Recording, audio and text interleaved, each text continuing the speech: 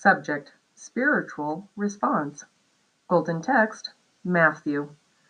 For whoever would save his life will lose it, but whoever loses his life for my sake will find it. For what will it profit a man if he gains the whole world and forfeits his soul? Or what shall a man give in return for his soul? Judges. When it was told to Jotham, he went and stood on top of Mount Gerizim, and cried aloud and said to them, Listen to me, you leaders of Shechem, that God may listen to you. Now therefore, if you acted in good faith and integrity when you made Abimelech king, and if you have dealt well with Jerubbaal and his house, and have done to him as his deeds deserved, for my father fought for you and risked his life and delivered you from the hand of Midian, and you have risen up against my father's house this day, and have killed his sons, 70 men on one stone, and have made Abimelech, the son of his female servant, king over the leaders of Shechem, because he's your relative? If you then have acted in good faith and integrity with Jerubbaal and with his house on this day, then rejoice in Abimelech, and let him also rejoice in you. But if not, let fire come out from Abimelech and devour the leaders of Shechem and Beth Milo, and let fire come out from the leaders of Shechem and from Beth Milo and devour Abimelech. And Jotham ran away and fled and went to Beer and lived there because of Abimelech his brother. Abimelech ruled over Israel 3 years. Then Abimelech went to Thebez and encamped against Thebez and captured it. But there was a strong tower within the city, and all the men and women and all the leaders of the city fled to it and shut themselves in, and they went up to the roof of the tower. And Abimelech came to the tower and fought against it, and drew near to the door of the tower to burn it with fire. And a certain woman threw an upper milestone at Abimelech's head and crushed his skull. Then he called quickly to the young man, his armor-bearer, and said to him, Draw your sword and kill me, lest they say of me, A woman killed him. And his young man thrust him through, and he died. And when the men of Israel saw that Abimelech was dead, everyone departed to his home. Thus God returned the evil of Abimelech, which he committed against his father in killing his 70 brothers. And God also made all the evil of the men of Shechem return on their heads, and upon them came the curse of Jotham, the son of Jerubbaal. 21st century science and health. Our responses need improvement if we typically say things like, You look sick, you must be tired, or you need a pill. Why do people run to a child who has fallen and whine childishly, Oh, poor thing, I know you hurt? The better and more successful response to adopt is, You're okay, let's think about what's good. Soon the child forgets all about the accident and is directed to positive activity. Why do drugs cause recovery? Because, according to the faith, will be the effect. A mass general belief, culminating in individual faith, heals. Even if you take away the individual's confidence in the drug, you have not yet divorced the drug from the collective faith. Mass consciousness, including the pharmacist, the chemist, the doctor, and the person on the street, equips the medicine with their faith in the drug and gives it the upper hand. To overcome the collective thinking, individual dissent or faith must rest on science. Otherwise, the belief is governed by the majority, not the minority. The universal belief in physics weighs against the high and mighty truths of spiritual metaphysics. The widespread belief in physics, which sustains medicine and produces all medical results, works against divine science. The percentage of power on the side of this science must mightily outweigh the power of popular belief in order to heal metaphysically a single case of disease. The human mind can offset the discords of matter and the ills of the flesh by giving less power to physics and more to spirituality. Homeopathy diminishes the drug, but the potency of the medicine increases as the drug disappears. Herbs, homeopathy, and alternative health treatments have diminished drugging, but if drugs are an antidote to disease, why lessen the antidote? If drugs are good things, why not take more? What makes drugs beneficial or harmful for human beings? Because we learn that the strength and the remedial qualities of drugs are mental. A case of edema, given up by the doctors, fell into my hands. It was a terrible case. The patient was awfully swollen. Tapping had been employed. I prescribed a homeopathic remedy. She improved a little bit. I then found out her former doctor had prescribed the same remedy, and I became afraid that a prolonged use of this medicine may aggravate her symptoms, and I also was still learning to trust God. I told her it would be better not to take her medicine, but she was unwilling to give it up. It then occurred to me to give her a placebo and watch the result. I did so, and she continued to improve. Then she said that she would give up her medicine for one day and risk the effects. After trying this, she informed me that she could get along 2 days without medicine, but on the third day she suffered and was relieved by taking the placebo.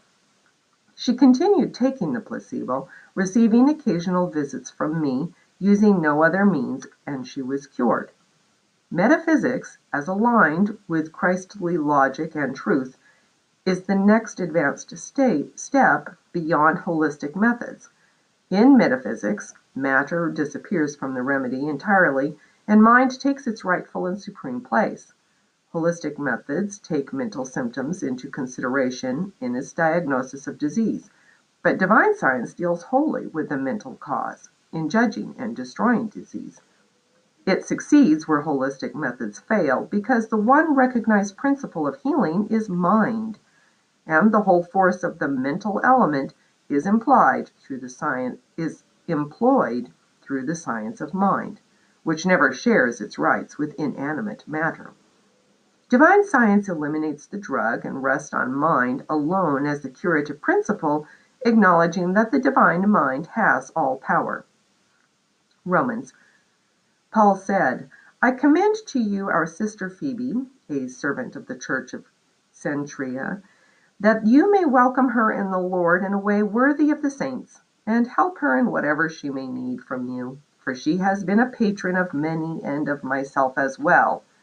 Greet Prisca and Aquila, my fellow workers in Christ Jesus, who risked their necks for my life, to whom not only I give thanks, but all the churches of the Gentiles give thanks as well. Greet also the church in their house. Greet my beloved Epaenetus, who was the first convert to Christ in Asia. Greet Mary, who has worked hard for you. Greet one another with a holy kiss. All the churches of Christ greet you. I appeal to you, brothers, to watch out for those who cause divisions and create obstacles contrary to the doctrine that you have been taught. Avoid them, for such persons do not serve our Lord Christ, but their own appetites, and by smooth talk and flattery they deceive the hearts of the naive. For your obedience is known to all, so that I rejoice over you, but I want you to be wise as to what is good and innocent as to what is evil. The God of peace will soon crush Satan under your feet. The grace of our Lord Jesus Christ be with you. Timothy, my fellow worker, greets you. So do Lucius and Jason and Sopater, my kinsmen. Tertius, who wrote this letter, greets you in the Lord. Gaius, who is host to me and to the whole church, greets you. Erastus, the city treasurer, and our brother Quartus greet you. Now to him who is able to strengthen you, according to my gospel and the preaching of Jesus Christ, according to the revelation of the mystery that has kept secret for long ages, but has now been disclosed and through the prophetic writings has been made known to all nations, according to the command of the eternal God, to bring about the obedience of faith, to the only wise God, be glory forevermore through Jesus Christ. Amen. 21st Century Science and Health. Your advancing course may provoke envy, but it will also attract respect. When error confronts you, Do not withhold the rebuke or the explanation which destroys error. Never breathe an immoral atmosphere unless in the attempt to purify it. Modest intellectual discoveries, gained with contentment and virtue, are better than the luxury of learning with egotism and vice. Right is revolutionary. Teachers must know the truth themselves, they must live it and love it, or they cannot impart it to others. We dirty our garments with conservatism, and afterward we must wash them clean. When the spiritual sense of truth unfolds its harmonies, you take no risks in the policy of error. Expect to heal simply by repeating my words, by right talking and wrong acting, and you will be disappointed. Such a practice does not demonstrate the science by which divine mind heals the sick. Acting from bad motives destroys your power to heal from the right motive. On the other hand, if you have the inclination or power to practice destructively, and then should adopt divine science, the wrong power would be destroyed. We do not deny the mathematician's right to distinguish between correct and incorrect mathematical answers. We do not refuse to believe the musician's ability to distinguish harmony from discord. In like manner, it should be granted that I understand what I'm saying. Right and wrong, truth and error, will be at strife in the minds of students until victory rests on the side of invincible truth. Mental freedom follows the explanation of truth, and an improved state is won. But with some individuals, the morbid moral or physical symptoms constantly reappear. I've never witnessed so decided effects from the use of temporary remedies as from the use of spiritual. Matthew. Jesus told them another parable. The kingdom of heaven is like leaven that a woman took and hid in 3 measures of flour till it was all leavened. 21st century science and health. Evidence drawn from the 5 physical senses relate to human reason, and human reason dimly reflects and weakly transmits true light. Truth is a revelation. Jesus warned his disciples to be on your guard against the yeast of the Pharisees, which is hypocrisy. He defined this yeast as human doctrines or teachings. Jesus' parable of the yeast which a woman took and mixed with 3 measures of flour till it was all leavened implies that spiritual yeast signifies the science of Christ and its spiritual interpretation, an inference far above the merely ecclesiastical and formal applications of the illustration. Did this parable have a moral that brings attention to a prophecy? Did it foretell the second appearing in the flesh of the Christ, truth, hidden in sacred secrecy from the visible world? Ages passed, but this yeast of truth is always at work. It must destroy the entire mass of error, and so be eternally glorified in man and woman's spiritual freedom. Thinking further about the parable of the yeast, could the 3 measures of flour be 3 modes of mortal thought, science, theology, and medicine? In their spiritual significance, science, theology, and medicine are means of divine thought which include spiritual laws, emanating from the invisible and infinite power and grace. However, a materialist view perverts these spiritual laws. In all mortal forms of thought, dust is dignified as the natural status of person and things.